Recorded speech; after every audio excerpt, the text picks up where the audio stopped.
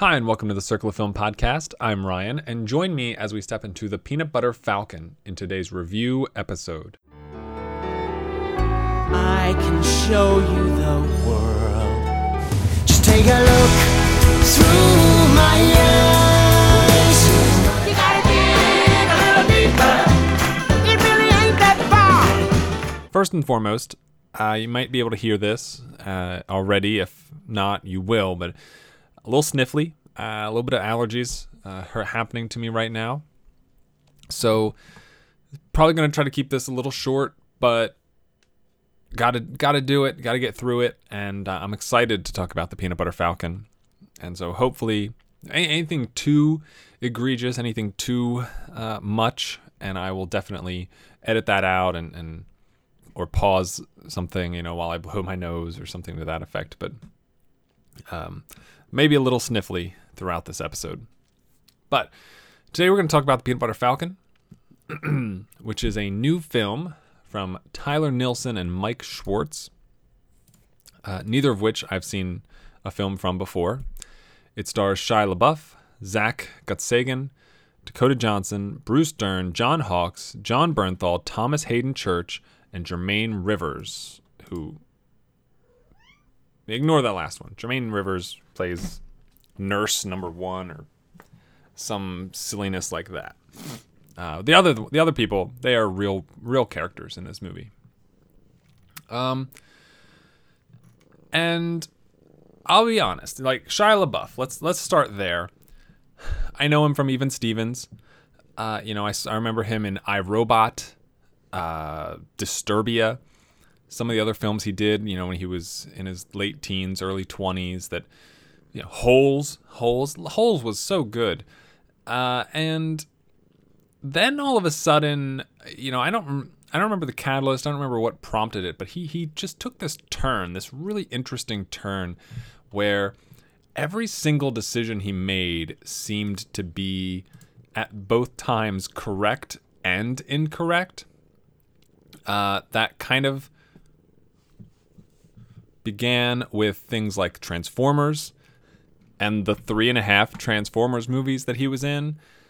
That didn't really do well for him, but and then you've got things like Fury back in 2014, but being in Indiana Jones Kingdom of the Crystal Skull, I'm sure that seemed like a good idea at the time, and I'm sure you go back in time and he might even make the same decision again. But in hindsight, not so great. Then as time goes on, he shows up in things like Fury, like Lawless, Borg versus McEnroe, and American Honey back in 2016.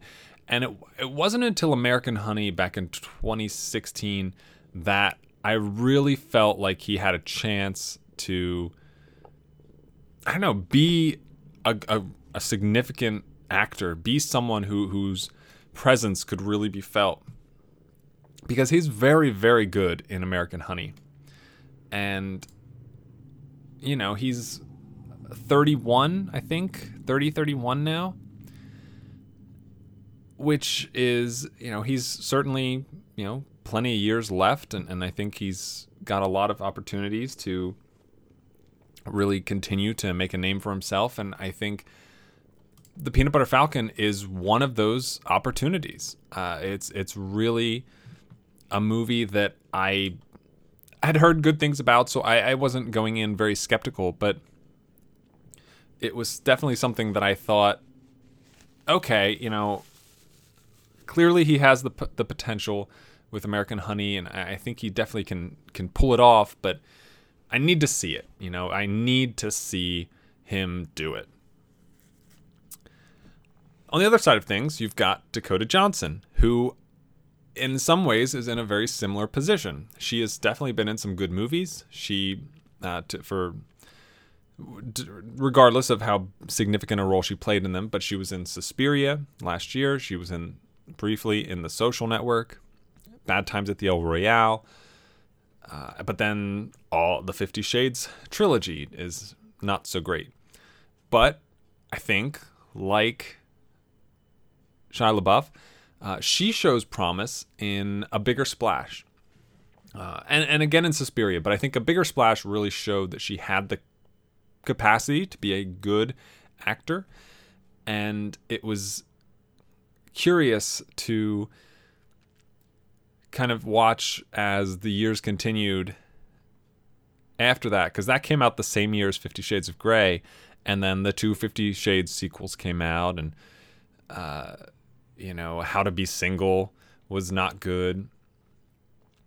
So it was tough because, it wasn't until Suspiria again where, okay, now that 50 Shades is behind her, what's next? What is next for Dakota Johnson? And she does not get as much to do in the Peanut Butter Falcon as Shia LaBeouf does. I think her character is fairly underwritten in this movie, but she does show, in my opinion, a lot of good stuff in this. She shows that she has some range, she has some potential, she has some, abilities that if you've seen any of the 50 Shades movies, you would never expect. And so that was exciting. That was interesting. That was fascinating. And then beyond those two, you have a great supporting cast of Bruce Dern, Thomas Hayden Church, John Hawkes, and John Bernthal, who are all just great in the limited roles that they appear in. None of them has much bearing on the film in a real way, and that's okay. I don't need them to, but when they're there, they are on point. Bruce Dern, I think, is so much better here than he was in Once Upon a Time in Hollywood. Thomas Hayden Church is just awesome in this as a retired wrestling coach / wrestler. And John Hawkes, I think, might be the weakest link. He's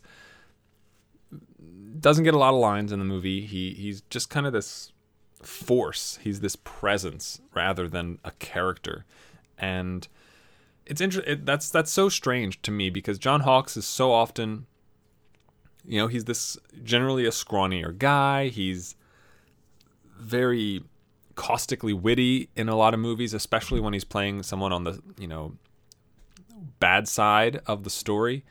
And here he's very silent. He's very reserved. He is very much kind of like a Terminator type of character, almost. And I think that that's a very interesting turn for him, and he's able to pull it off. But all of that belies the central lead performance of Zach Gottsagen. I think I'm pronouncing that right. Sagan. And this guy makes the movie. I'm going to talk about Zach in the context of the plot of the film. So, if you haven't seen the trailer, if you don't know anything about the Peanut Butter Falcon, the basic premise: Zach is I want to say 20-something. I'm not sure. I think he's a 20-something, 20 maybe late teens kid with Down syndrome, and he lives in a retirement home. Dakota Johnson is one of the attending social worker type people that works there. Bruce Dern is his roommate, and he wants to get out. He does not like living there. He wants to get away, and the place he wants to get to, he watches this VHS tape all the time with Thomas Hayden Church in it, who's a redneck wrestler who teaches a wrestling school. And so that's the goal. That is Zach wants to get there. And the first one of the opening scenes of the movie is him performing a failed attempt to run away from the retirement home. And of course, there are a lot of permutations about him living there and leaving there, and how is he going to take care of himself? Does he know how to fend for himself and live on his own? Does he need someone like Dakota Johnson to be watching over him every step of the way? And it's exciting to think about him, getting out of this retirement home and being on his own. But there are a lot of real world ramifications of that happening. So that is one of the things the movie presents. The second thing, secondary storyline, Shia LaBeouf, who is kind of just this aimless fisherman, at least at the first in the first part of the movie. He doesn't really have a plan. He is mixed up with John Hawkes, who kind of oversees the crab fishing in the area, and he ends up getting on the wrong side of John Hawkes and has to run away. Inevitably, the two men come across each other, and after a little bit of posturing and jockeying for position, they end up traveling together in the direction of the wrestling school. So it ends up being kind of a Huck Finn story, and there's absolutely nothing wrong with that. I think it bolsters the film. It makes the film very relatable. It makes it very exciting and interesting to watch. You slowly see this very reserved and hardened man, played by Shia LaBeouf, break down as he gets more and more comfortable with Zach, whose name in the movie is also Zach. And at the same time, you see Zach, who, for all his wants and desires, as nice, and I like how the movie does this, as nice as his sort of happy-go-lucky, very optimistic approach is, he does slowly kind of come to terms with, okay, there's more to this. I can't just be a wrestler. He has to train for it, and so there's some training that happens in the movie.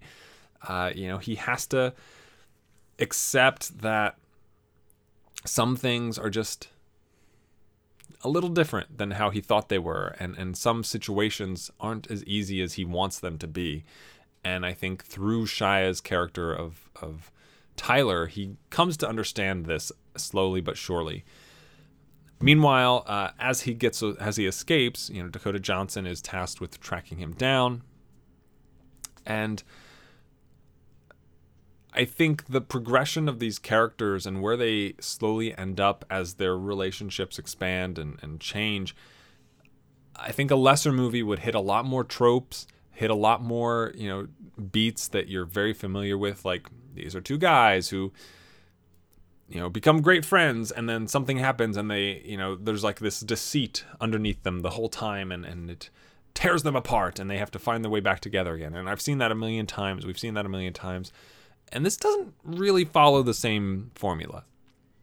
And I like that. I like that a lot. There's no, two guys. It's not like, oh man, he just slept with the girl that I've wanted for the last 10 years of my life, and now we can't be friends anymore. Or, you said something that revealed that you really think this thing about me, and I've told you that that's the thing I hate when people say it about me. None of that. It's a really natural progression. There's no sharp turns in the trajectory. It's a very smooth progression. Not that it's always positive, but it's always smooth, and I really like that. And Zach, man, this guy, newcomer, this is the second film credit he has on Letterboxd. The first is from 2015 called Becoming Bulletproof, which is... 59 people have logged in on Letterboxd. It's not a very recognizable or well-known film, but this is the big one. This is the only one this is the one that he'll be known for a while, and he absolutely ought to. The pairing of Zach and Tyler in this is really charming, really sweet. They have a great time, and you root for them. You can't help but root for them. And I really fell in love with these characters. I really fell in love with the dynamic between the two of them. Shia LaBeouf is exceptional in this. I really think he deserves consideration for his performance. I think he does such a wonderful job shifting from being this sort of outcast, silent, on the run person to opening up and getting to I don't know. It's not even opening up type in the more conventional sense. I think more often a character like this is someone who wouldn't talk under any circumstance, because talking just kind of leads to people figuring more about you out. And there's a scene very early on where he's already established that doesn't want to spend a lot of time talking to Zach. He doesn't want to have a conversation with him. They just shut up. It's very Shrek and Donkey. He just shut up. We're just going to this place, and when we get there, and that's it. Except right after one of these exchanges, Shia goes off to purchase food and whatnot, and he gets into this lengthy conversation with the people in the store, and he really transforms in that one scene. First it's just him trying to figure out how much can I afford to pay for at this point, but then all of a sudden the scene shifts, and now he's this sort of charming, but also trying to avoid giving anything away, and he's very talkative, over talkative even, in this situation. And it's a really interesting contrast between the character we'd seen up until that point and the one we were seeing there. And when he returns to Zach and joins him again, and they have another conversation, it's very different, and things have definitely changed. And it's curious to think about whether or not that was how deeply that side of Tyler was buried, and whether or not he made a conscious decision to put himself out on that limb in the store, or if just, I don't know, maybe something in Zach may have rubbed off on him, and he really, he might have taken, Zach constantly saying stuff, constantly asking questions, and that kind of annoyed him. He was, didn't enjoy that, and so he used that same technique against one of the people in the store, which I'm not trying to kind of talk around, so I'm not giving things away, but he uses that same technique and ultimately leans into being more talkative, and it kind of works. It kind of avoids the topic that was being discussed, and pushes the person away, pushes that person out of his path. I don't know. I really found these characters fascinating, and there's an entire fourth. I don't know. The act structure. I'm gonna say fourth. There's an entire fourth act of the film that it's really bizarre when you take it into context of the rest of the movie. I don't know how to. I'm not sure if there's much I can say about it without giving anything away, but there are a couple of moments in the very last, 5 to 10 minutes that really push the boundaries of what the film has established. The first is something that Zach does.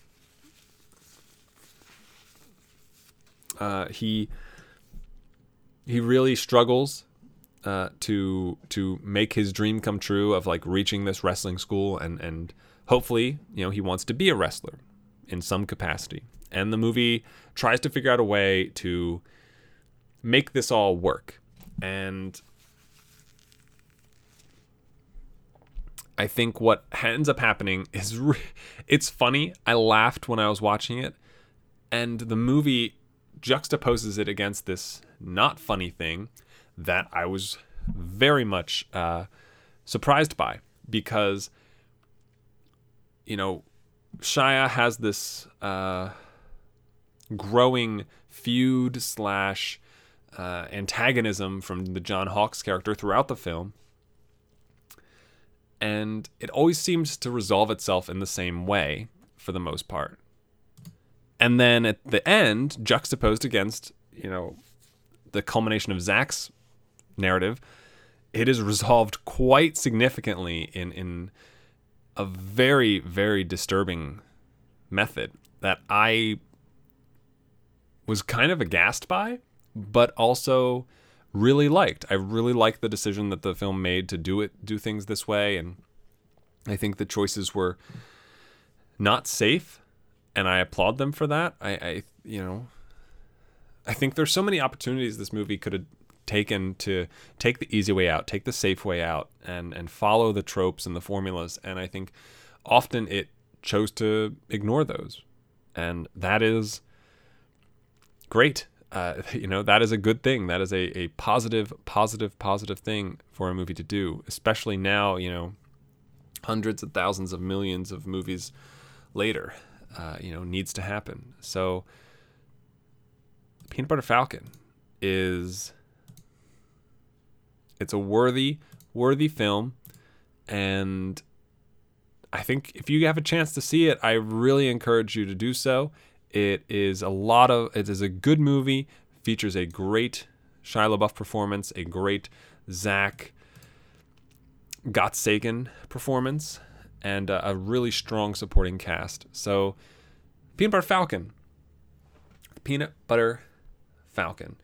That's it, though. To kind of wrap this up, I'm in the process of entering a lot of movies that I've seen into my spreadsheet that I'm behind on, and Monday is generally the catch-up day for doing that kind of thing. So I'm not quite up to the Peanut Butter Falcon yet. I'm currently eyeing an 80s number, in the low 80s, I think. So we'll see I think that's where we're going to end up, and we'll see exactly what I pinpoint when I get there. But Peanut Butter Falcon, great movie, a lot of fun. I really enjoyed it. Fantastic ensemble, and check it out if you can. Thank you for listening to today's episode. It does mean a lot. If you'd like to find more episodes, you can find them at circleoffilm.com, along with some other stuff, Circle of Film Award nominations and top 10 lists. You can find them on iTunes, Stitcher, most places where podcasts can be found. You can write into the show, gmail@circleoffilm.com. Or that's absolutely incorrect. circleoffilm@gmail.com. Find me on Twitter at Circle of Film or Letterboxd at Circle of Film.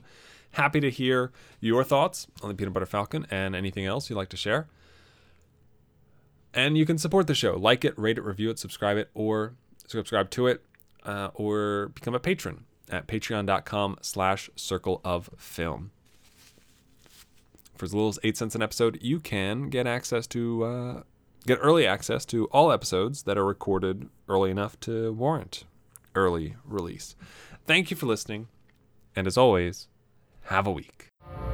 So long, farewell, I'll be to say goodnight. I know she'll never leave me, even as she fades from view. So long, farewell, I'll be to say adieu. Nothing's really left or lost without a trace. Nothing's gone forever, only out of place. So long, farewell, oh, what I'll be to say. Wait a minute. Wait a minute.